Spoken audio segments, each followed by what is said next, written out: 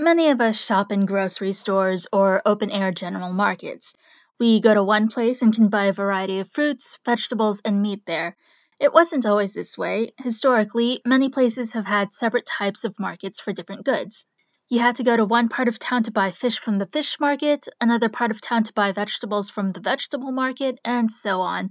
Separate markets still exist. Watch any documentary about sushi, and I'm sure you'll see a little bit about fish markets.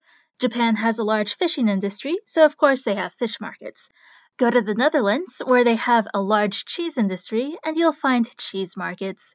There are still 5 cheese markets today, the oldest of which has been operating for over 400 years. There's a large educational component to these cheese markets, so sometimes they do things in an old fashioned manner. Instead of high tech digital scales to weigh the cheese, there are old fashioned balance scales. The giant wheels of cheese are moved around in wooden carts or carried by cheese porters. And these cheese porters, members of the official Cheese Carriers Guild, wear color coded straw hats to denote position and rank. The head honcho of the Cheese Carriers Guild wears an orange hat, carries an orange cane, and is called the Cheese Father. Sounds fun. So the next time you go on a food themed vacation, forget the wine tour. Go on a cheese tour instead.